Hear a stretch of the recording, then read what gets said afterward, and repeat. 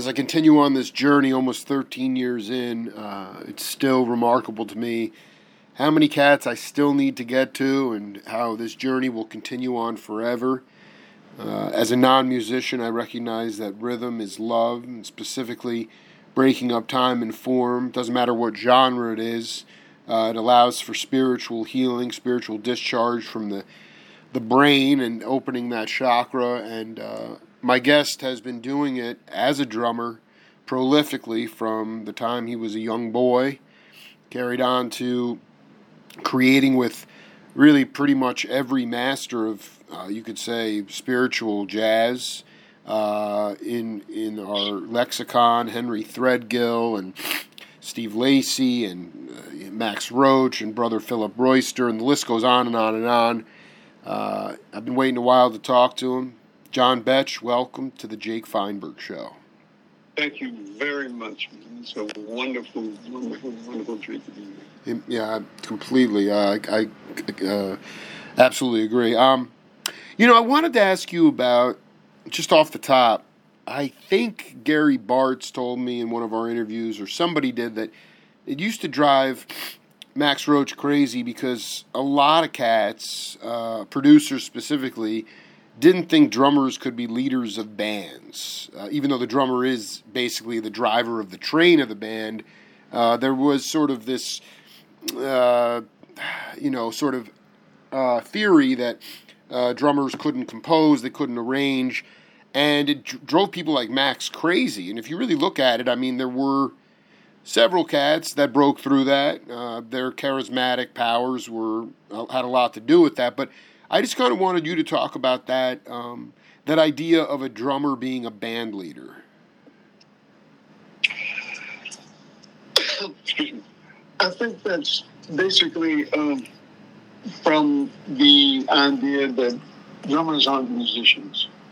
And I've been raised in Florida, where the Florida A&M University Marching Band, among other things, was invited by France to represent the United States in their bicentennial parade.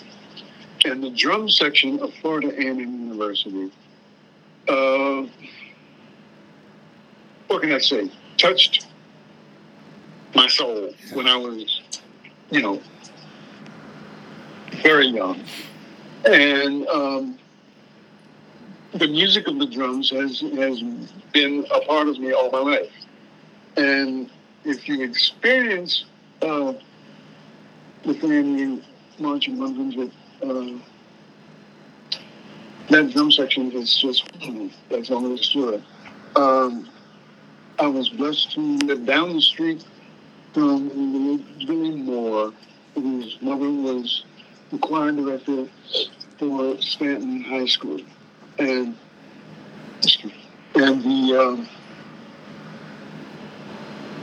the level of musicality, let me say it that way, the level of musicality of the area that I grew up in. My mother was a church organist. My older sister was a gifted soprano singer and pianist. And then we had an adopted sister who was also grandfather called her Southpaw because she was left-handed. Pianist and vocalist in our mother's church choir. And the idea of drums being musical is just stupid, because I mean,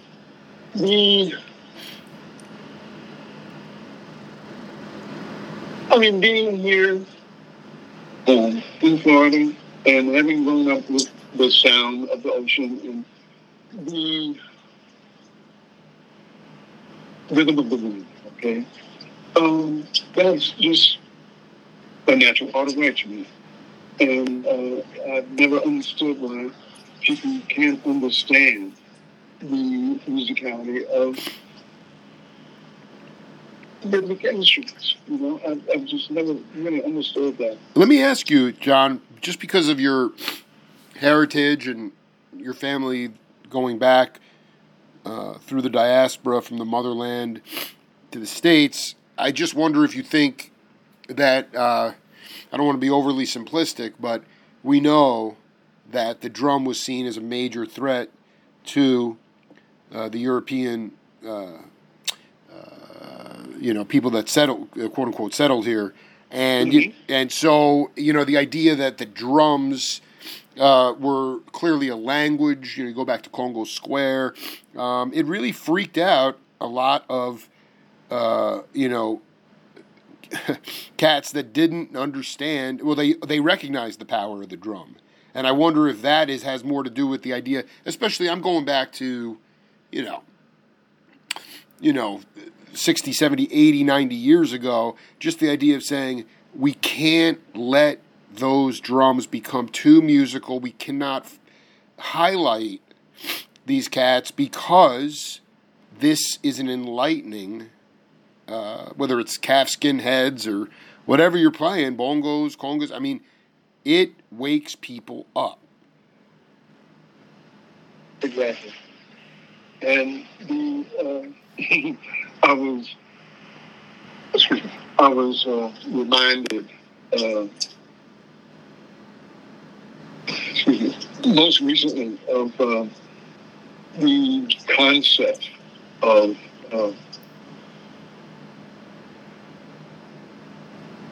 what music is. Okay, I'm living now in a retirement community, and there's a vocal group here, and we had a little presentation of it, and the director was disturbed that I brought my student, and we hadn't. Oh, excuse me, this is lunch. We hadn't rehearsed anything, and she was very disturbed that I was there with my student, and the whole idea of improvisation in music is just plain foreign to some people, and it's sad because Beethoven and Bach called themselves improvisers, and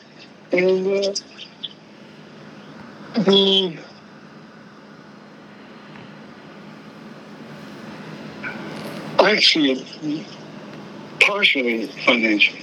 When people can't write something down and cash in on it, they're disturbed.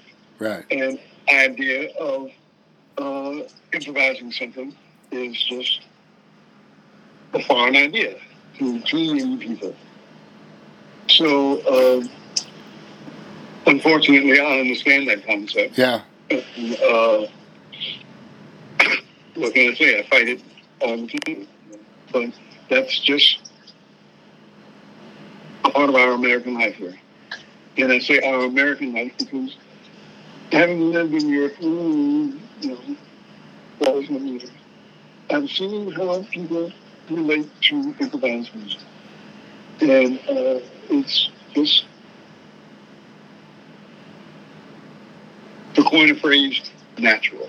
I love it. And it's just really tragic, really, to come home at your E and find out that people are really retarded in terms of the nature of music, and it's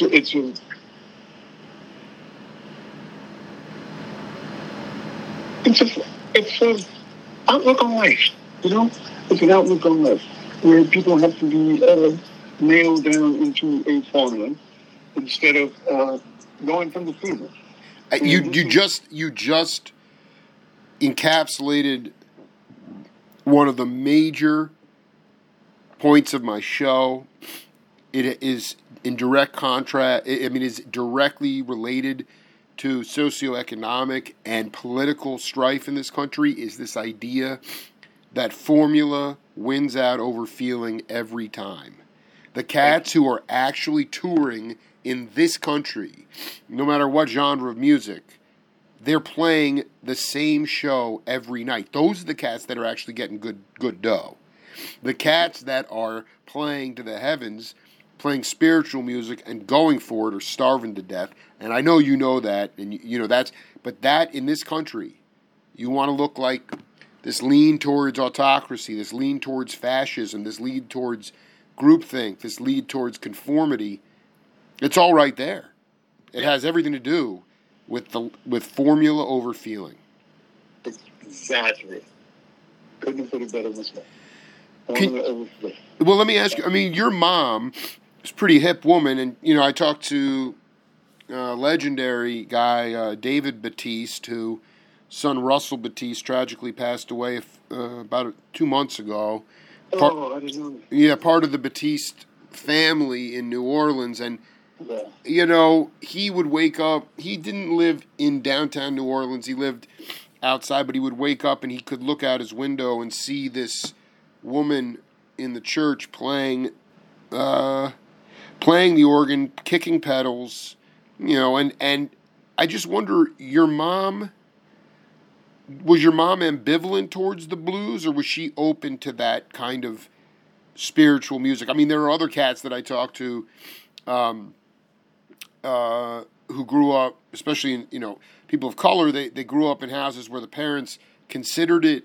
Well, I was just hanging out with, of course, brother Philip Royster, and he's talking about Charles Stepney, and he said Charles was just like the filthiest bebop player ever, and he was amazing, and his parents wanted nothing to do with him because he was playing that devil's music of jazz. But can you talk about how your mom specifically, how open-minded she was, if she was, in relation to jazz and blues?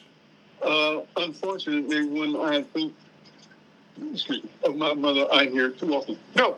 That's foolishness. Stop that. I dig. That sounds pretty normal, actually, I'll be honest. Exactly. And it had to do with her upbringing, in that the improvisatory, is that a word? Improvisatory, yeah. Improvisatory, absolutely. Aspect of music and life was frowned upon because it scared people. Right. It just got out scared people. How do you do that? And it's about letting your feelings go instead of being terrorized or whatever other term you want to use, instead of just going for the feelings. And that scares people. That scares. And of course, having a gifted operatic soprano as my sister, who was a gifted pianist also, to do anything off the paper was just not allowed. Right. And it was severely frowned upon. And unfortunately, that attitude, that attitude is strong today. And I have to say that was, I believe, part of the whole hippie movement. When people related to feelings instead of whatever you want to call it. Was she coming from like more of a Mahalia Jackson, like spiritual kind of place? No. She was coming from her grandfather is, to this day, there's a stained glass portrait of, we call him Papa, of my great-grandfather, Aaron Lewis, in Mount Annie Church. And so, it was almost like we had God in the family. and don't mess around. Just don't mess around. And that was the way she was brought up. Right. Right. And tried to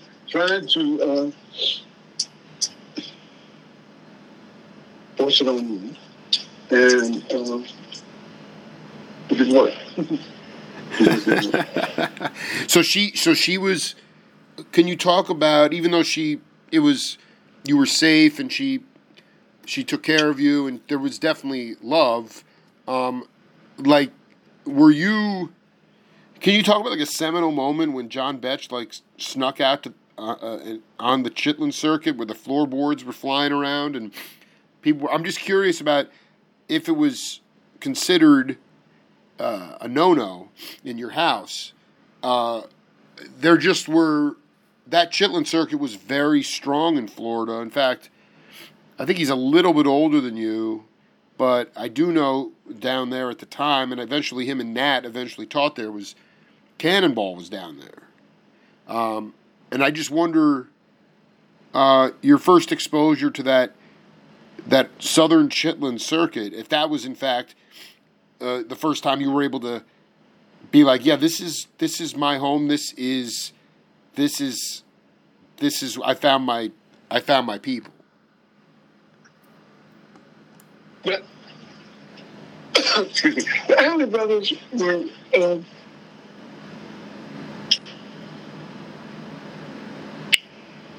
oh god. Yeah, take your time. They were our. I don't want to say idols, but they were the ones that they went to FAMU, the Florida A&M University in Tallahassee. Right. They were the ones who set the standard of what to do.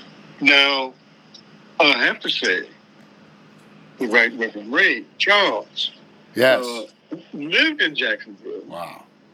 Wow. Supported himself by writing arrangements. A blind man supported himself writing arrangements. Hello? And, he was a hometown boy, Right. And, I could talk for 3 days about it. Yeah, I do. That's why I've been waiting to talk to you, man, because, dude, you got the whole perspective, plus you're coming from that, to me, that part of the country, too, Yeah. This was our home. Ray lived here in Jacksonville. I'm spacing on the name of the town that he was actually born and raised up there. But yeah, this was home. This was home. The Adelays. I have to say Billy Moore. Who was our neighbor. Yeah. And was band director for Northwestern Junior Senior High School. When he left that job, he went with Ray Charles. And this was. I don't like that Chitlin circuit phrase, although it's very, very, very real. Yes. What would you prefer? I mean, I bastardized language. To me, it was a circuit where, musicians could actually, they were actually gigs, Yeah. Yeah. Oh, yeah. Yeah. Oh, yeah. And there was, and everything's so hijacked now. There was just a circuit, period. Right. It was just perfect. Sure. Yeah. Where people work and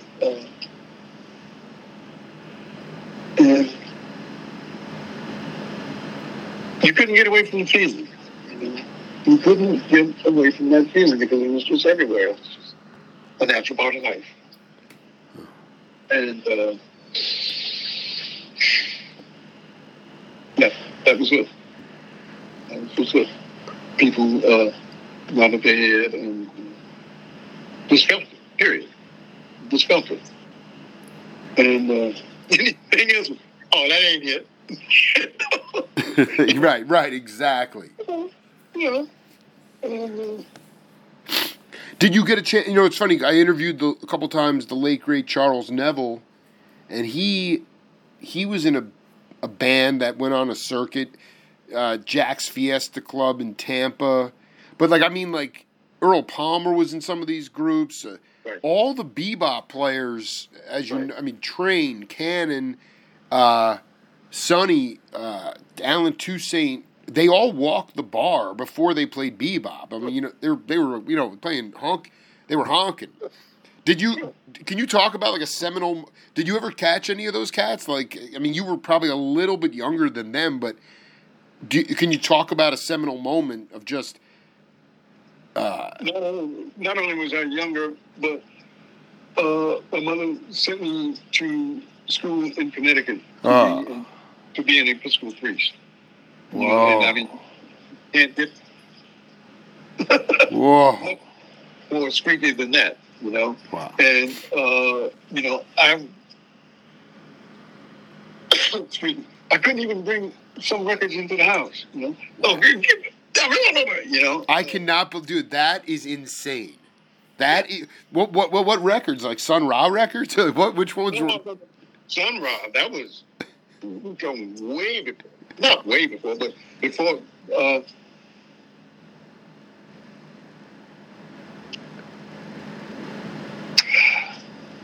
mother and I made peace when she could, relate to and bob her head with Ray Charles. Right. But Billie Holiday was a bit much. Yeah. Okay. I dig. Yeah. Because, Ray was at the church, and Mama played church and all. Right. They had church organ, but, Billie Holiday was a bit much. That was a bit much. But it was just a feeling, period. It's just a feeling that you can't get around. And that's what that was. And that's hopefully what that will be forever. And this whole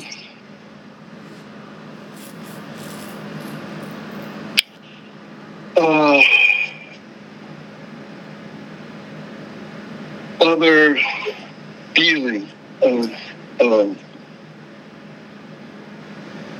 what music is about, I just don't get into it, and I'm sorry, I just don't relate. It's you're making my day. I mean, when you got to Connecticut,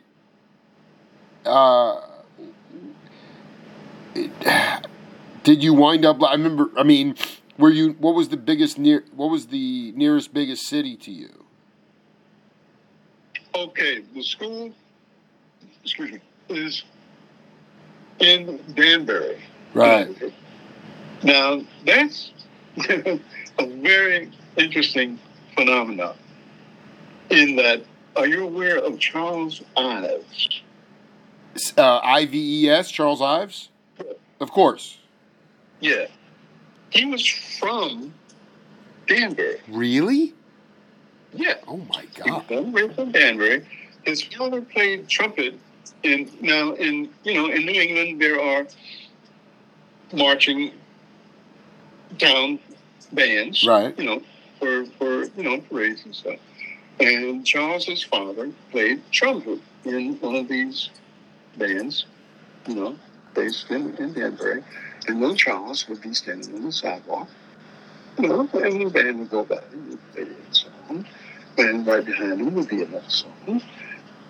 We've had another band, and little Charles, standing on the sidewalk, heard these two different bands playing two different keys, and he said, "Yeah, like that." The only reason he wasn't put out of the Yale Music School for writing what we now call polytonality, right. 2 and 3 different keys, was because he was a star baseball pitcher. Dude, you're blowing me away right now. It blows me away when I think of that. Wow. They couldn't afford to lose him. He was throwing a split finger fastball. They couldn't afford to lose him. Exactly. Yeah. Exactly. Now, the really phenomenal thing,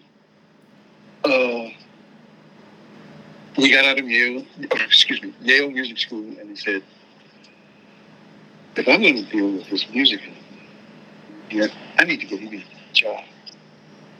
So he became an insurance man. My great-grandfather, our mother's grandfather, was A.L. Lewis, who was an insurance man, the first black millionaire in the state of Florida. And, insurance was it, And Charles became a millionaire with the insurance business. Wow. Holy cow. Yeah. Now, what's really hysterical to me, he married a woman who was the town sweetheart. She was the preacher's daughter and the town beauty. Everybody was in love with her. And she went for the guy with the weird music who just happened to be a millionaire. And her name, ready? Yep. Was Harmony. Perfect. Right? Yeah. So, it just made perfect sense to me, that he would marry a woman named Harmony and be writing polytonality before, it was taught in conservatories, et cetera, et cetera, et cetera. And, that was the history of that evolution of music, And it just cracked me up that he was from Danbury.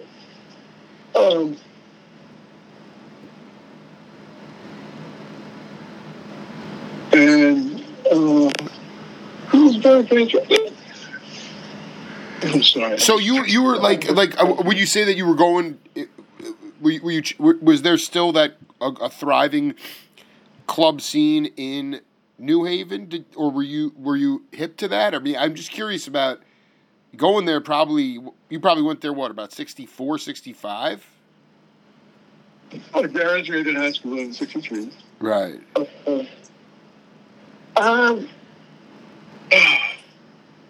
Didn't become aware of that scene until I left there, because I was supposed to be concentrating on right minister, sure. All of that. And I don't believe there was that serious a club scene in terms of how we relate to club music now, Right. The stomp down,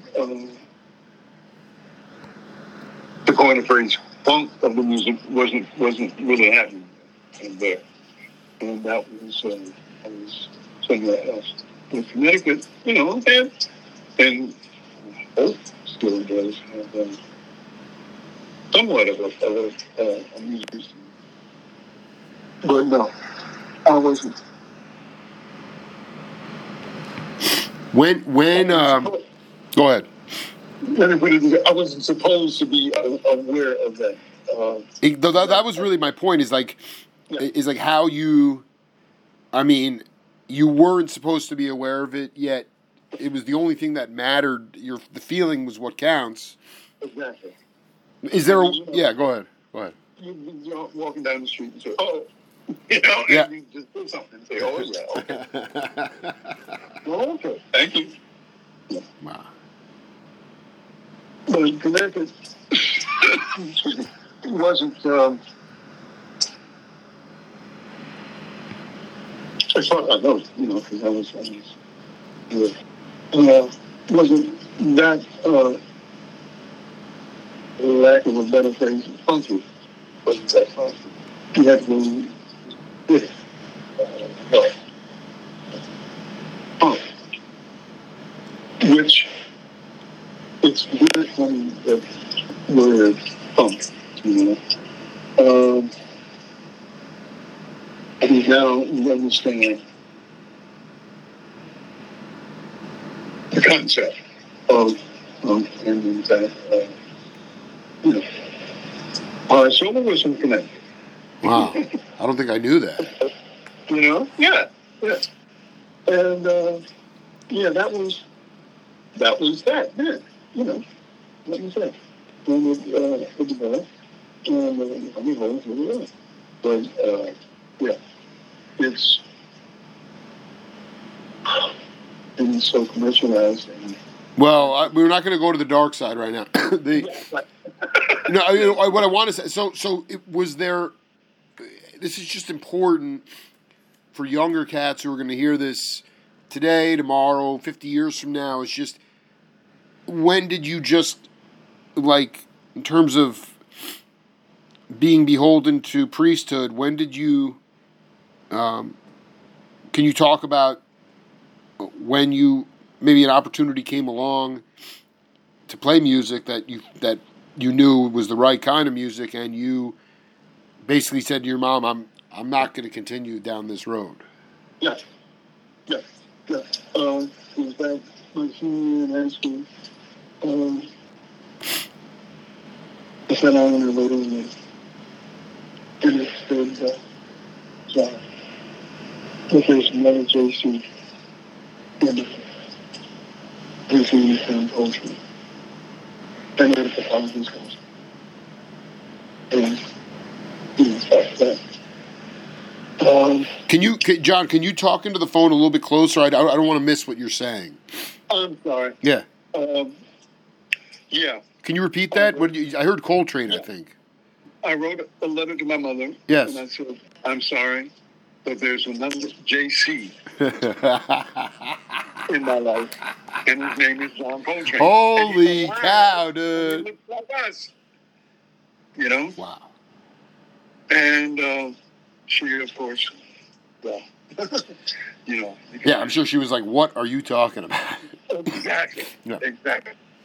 She liked to call it foolishness. Foolishness, John. Yeah. But, yeah, that was that. And she sent me a fist where my beloved Sister Janetta,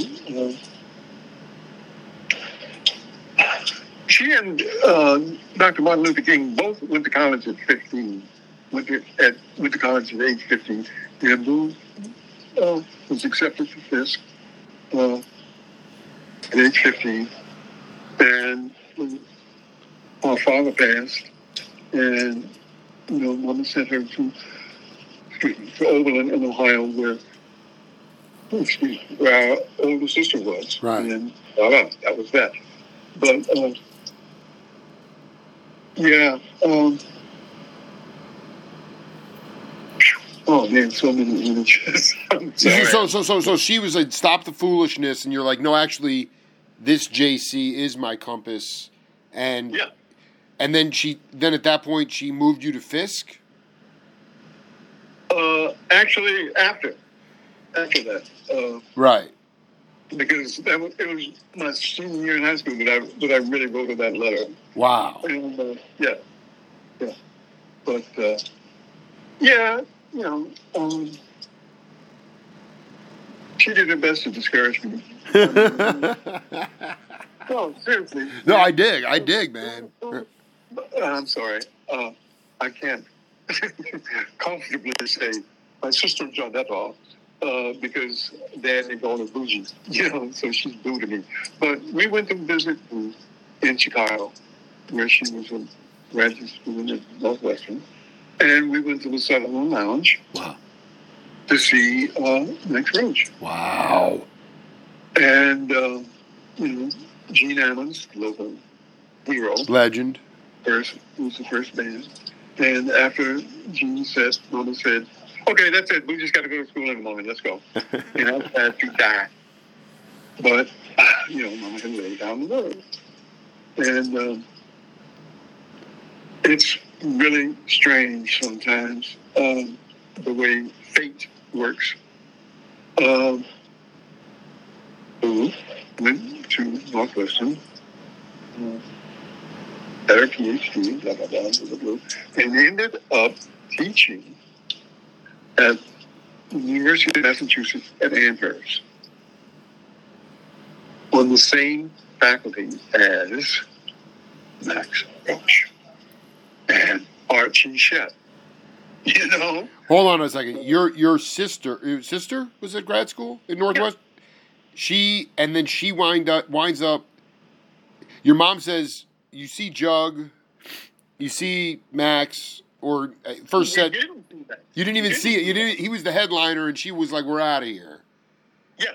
So you guys leave, and then within a year or two, your sister's on, or is this later on? Like, when did she actually? Yeah. It was 2 years ago. I cannot believe. I couldn't believe it either. That she's on staff with Shepp and Roach. Oh, this is unreal. Yeah, that's what I said. You know, I mean, yeah, it was really a phenomenal thing there. Yeah. So what you get the Sutherland Lounge. Your mom yanks you out of there, and then like. So I'm still trying to get at this. Did you actually feel like, I mean, because I didn't grow up in a house like yours at all, not even close, but it's like there'd be a lot of angst because you love your mom, you respect your mom, and yet you're like, am I going to be miserable the rest of my life doing what my mom wants me to do or what I really want to do? And like, I'm just curious about. Maybe the better question is, what was your first professional? How quickly after that Sutherland Lounge thing was your first professional gig? Oh! That was when I was still in high school. Okay, so you were I mean I'm playing the devil. I'm talking about playing like getting connected. Did you go to UMass Amherst to visit your sister, and that's the first time you met Max? I'm curious about like. This slow progression towards, your purpose in life. My purpose in life was clear to me when I was in elementary school. Right. When I first got the message from Right Reverend Ray, and UMass was a phenomenal. Excuse me. It was a phenomenal atmosphere at that time. Black studies was just really taking off, and UMass. I mean, this is W. Boys territory, and it was, and hopefully still has a profound, what can I say, area of culture, of African American culture. And, I mean, Max Roach was also on the faculty. The faculty was frightening. It was just so beautiful. Nelson Stevens, the painter, a piece on my bass drum. That whole historical area is so profound. And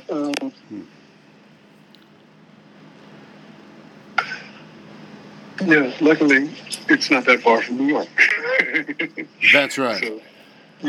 So we could make little runs, and it was. So I just want to be clear. You went to Chicago. At the time you were at Fisk. You went to Chicago to visit your sister. No. I was still in high school when we went to Chicago. Oh, I see. Yeah. This was oh God, uh, 61, 61. And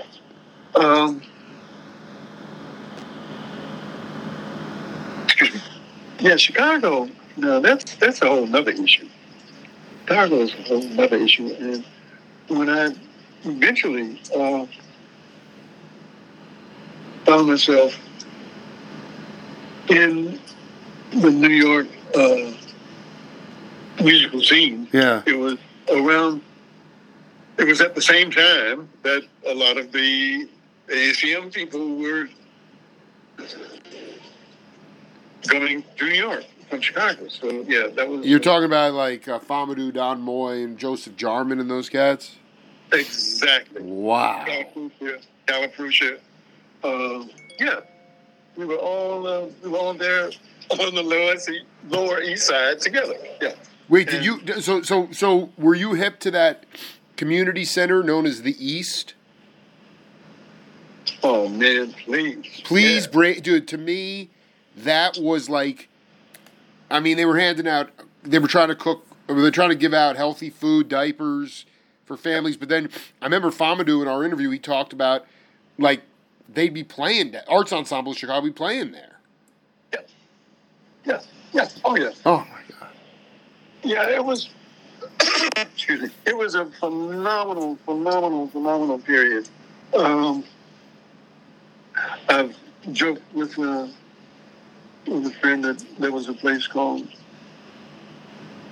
the Tin Palace. Oh, yeah. You know, and the Tin Palace was sort of like 52nd Street. You know, really, man. No, I know. Like, Pharaoh would play there with Tuskegee Munoz and stuff. It was a crazy place. Say that again? Like, I know the Tin Palace because it was so 52nd Street because, you know, like, Exactly. Pharaoh Sanders would play there with Tuskegee Munoz. You know, it was very free, you know? Yeah, it was a phenomenal period. Well, the Lower East Side was, first of all, where half of us lived, you know. Everybody lived. You're talking, I just want to get a date on this. You're talking like 69, 68?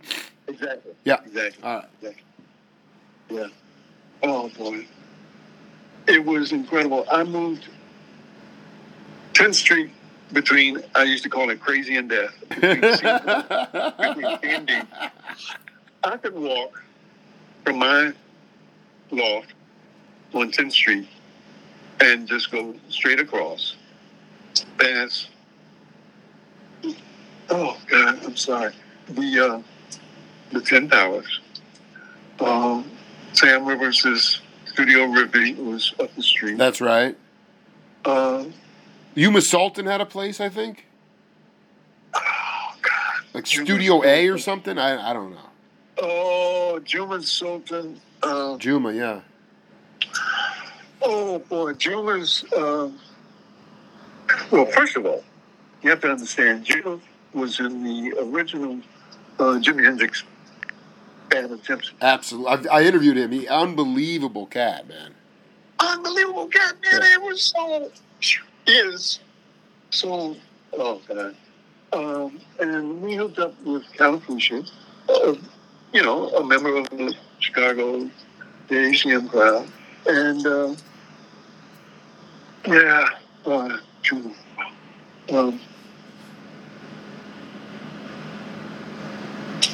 Calafrucia and Juma and I did the Berlin Festival. Whoa. Yeah. And, Whoa. It was that whole area, physical area, the Lower East Side, but that whole spiritual area was very, very, very profound.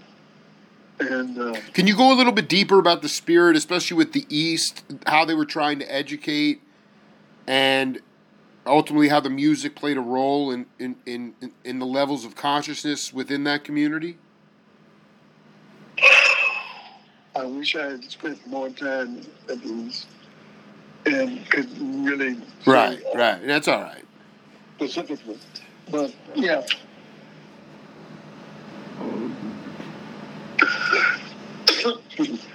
there was the East, Studio Rigby. I'm going west. No, I'm going east. Yes. Because it was all downtown, on the what they call the Lower East Side, and it was all you could walk a straight line almost, from where I lived, and just go west, and it was amazing. It was.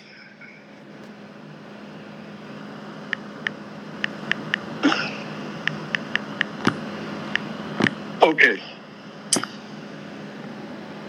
The 10 Palace, Studio Griffin, which was Sam Rivers' place.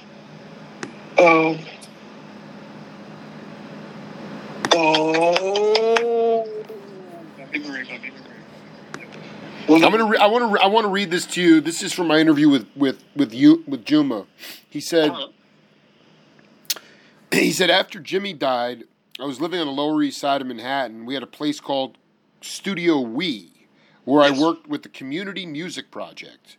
Yes. We used to rehearse and have school and produce concerts. We tried to fit in music any way we could. On Fridays, we would have concerts on the 6th floor. That's where I got to know Archie Shepp. He was looking for other rhythms, so he hired me to play on Attica Blues. Pretty deep. I mean, you're telling me that was the half note still there? Because clearly, it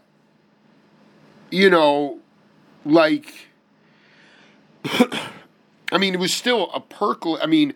Max was putting out seminal albums with Stanley Cowell and Gary Bartz at that time. He had the M Boom project.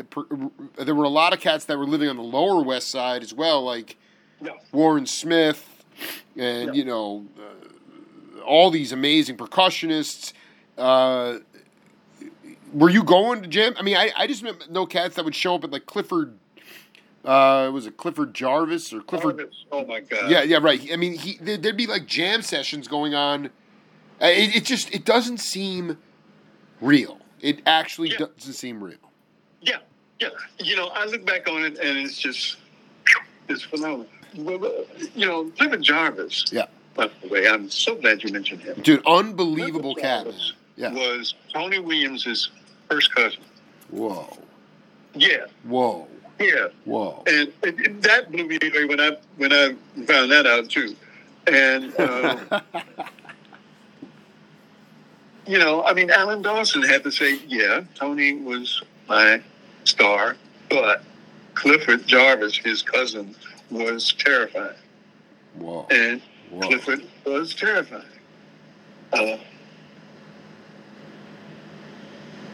Yeah. So he was just a monster player. Because I'm curious. It does say in your bio that you had a cup of coffee or at least spent some time at Berkeley, and at the time, right in that 70-71 era, I just remember Mike Knock, the piano player, who also lived down on the Lower East Side. He was at Berkeley with Sam Rivers, and I believe Tony Williams. I think, if I'm remembering that correctly. Were you? Excuse me. I miss Tony in that part of town and that area of time. But yeah, Tony had already left and gone with Miles actually. Right. But yeah, that whole era was just, oh man, it was just so deep and so beautiful. Did Beaver Harris have a workshop down there? A physical workshop. I don't even know. It doesn't seem possible that this much talent was all in this one area. That's right. It doesn't seem possible, but it really was that deep, and it was incredible. You'd just be walking down the street and Papa the Beaver, Sam Rivers. Sam, Studio Rigby. Studio, I'm looking at it right here, dude. And also another place called Ladies Fort. Oh, God, yes, the Ladies Fort. Yeah, Schofield used to go there, dude. He was checking out all the cats, trying to play free, you know? Who? John Schofield. Oh, man, everybody. Yeah. Everybody would. That era and that area were just phenomenal. Can you, just put your poetry hat on for a minute, going back to this idea of painting on the kit and playing melodically and, but for younger generations, or just younger cats, I mean, everyone was living on brown rice, the cost of living, it's ridiculous to think that a loft cost $160 a month or something. I mean, it was insane. Thank you. So, I mean, some of that stuff is, I just wanted you to talk about the spirit of that community and what it meant to you, and ultimately, even with the cost of living today, which is outrageous, and even with sort of this, because I mean, I don't want to get too off on a tangent, but it's like, I mean, at the time, you talk about black studies and poetry and social justice. None of it was pretty, but it was thriving in the late 60s and early 70s. Today, it's very disparate. It's separated. And, there's just not a roster of leaders that is necessary to lead the movement. It's just very stratified and spread out.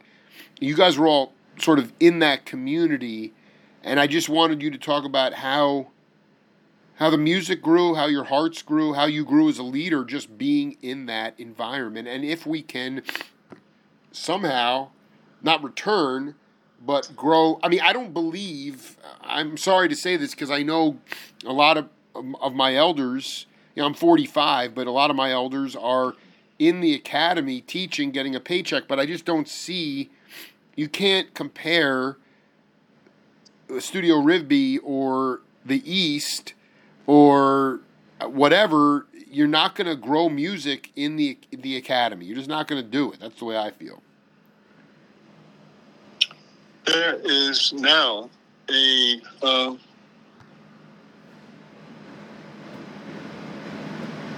academy.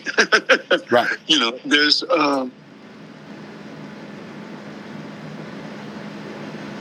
there are musical departments in universities, right, where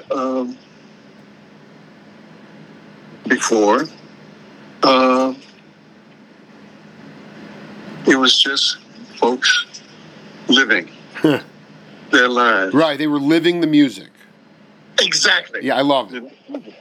Living the music. They weren't getting graded on stuff. Exactly. Weren't getting graded. It was just the way things were. Yeah. We're trying to define ourselves through this spirit. And I have to say spirit because it was individual arts. It was in the dance. And it was just a spirit that was undeniable. And it was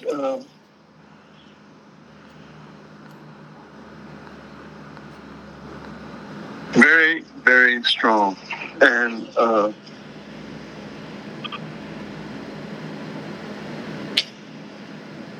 there were,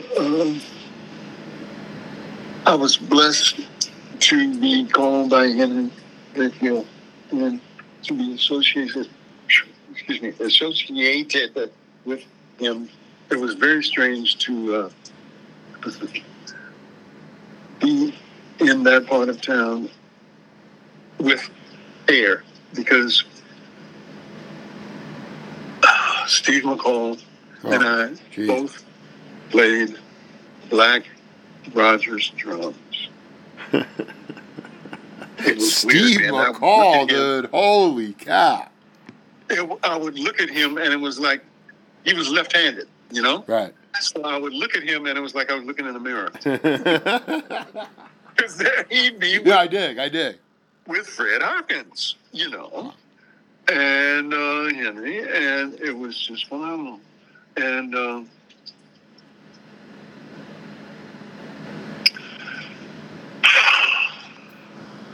yeah, the spirit of Studio Ruthie, the Tin Palace, Studio Lee, it was just a family. You know, we were just a big family, man, and we all loved each other and supported each other, and it was just unbelievable. Did you know? I'm just reading. Did you ever get a chance to play with the late great Junie Booth?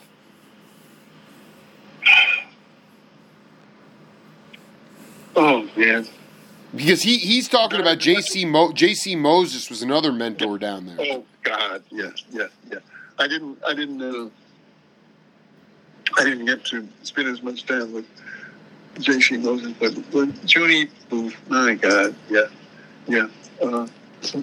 This is really important. This is actually like a theory-based question, and you know, you can riff on it any way you want. But when you're playing with Steve McCall, and you're playing like to the heavens, that's the other part of like spiritual music is like, you know, when you have the rudiments in place, you know what the feeling is, and then you drop the bar lines. You know, like it just becomes one just complete palette of sound. Yeah. And that to me is the magic of that time, because how did you guys get into that zone? Would you open gigs with just 15 minutes of percussion? To me, like that's those are the things that you hear stories about. I mean, you know, cats that went to the Half Note in San Francisco to see Coltrane's quartet on a Sunday afternoon, and Elvin's not there, so he was late to the gig, so they're playing ballads. I guess it was like maybe Reggie Workman and I forget who, McCoy and whatever, and then Elvin just shows up and just starts to lose his mind on the drums, and then pretty soon the piano and bass leave, and it's just him and Train going at it for like 25 minutes. And I wondered about those sheets of sound, because that's really what the spirit and the vibe is. What you're talking about is it's how you dance, it's how you walk, and everything was sheets of sound. Everything was sheets of sound. Part of it had to do with just homage to Coltrane. He passed in '67, and there was a long line of cats there, but so many other people were still there and just doing it. And how do you get to that level? How did you guys did you set the table to play that kind of music of sheets of sound? Work hard. but it wasn't like necessarily intellectual work. It wasn't like facility or chops or look at me. It was some kind of spirit work. Exactly. Reggie Workman was the first bassist, first of all, with the Coltrane Quartet, and Reggie was part of the UMass congregation also, so I got to spend a little time with him, and we did some amazing things with with Mal Waldron. Oh my God! Is any of this on record or tape?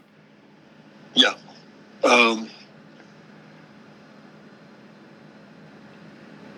There was a producer for Inja Records, EJA. I got it. Yeah, baby. Yeah. Horst Weber. And Horst, Mal, I used to joke with Mal, and say, people say that you live in Munich, but you really live on the train. No, really, man. Mal Waldron was the businessman in show business. He was just road dogging everywhere. He was tour. Yeah. And his aura, his musical aura, was so wide and so open that he fit with everybody. Right. Oh, and it was really wonderful. I was blessed to be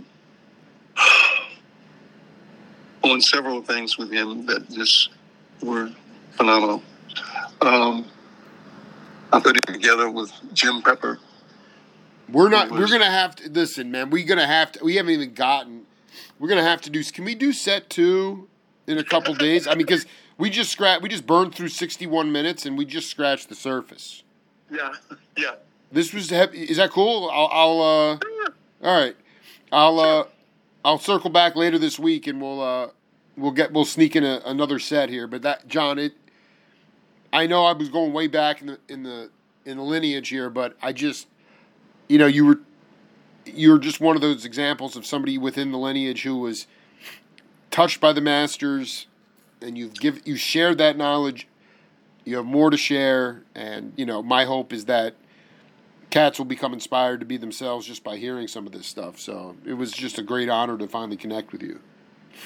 Thank you, man. And that's a very good place to quit right there with Jim Pepper. And Mal. Jim Pepper, dude, and Mal. I mean that that's it, man. That's the grail right there. Yeah. All right, my man. I'll call you in a couple days. Beautiful. Thank you. Take care, sir. Very much. All right. Bye. See ya. Bye.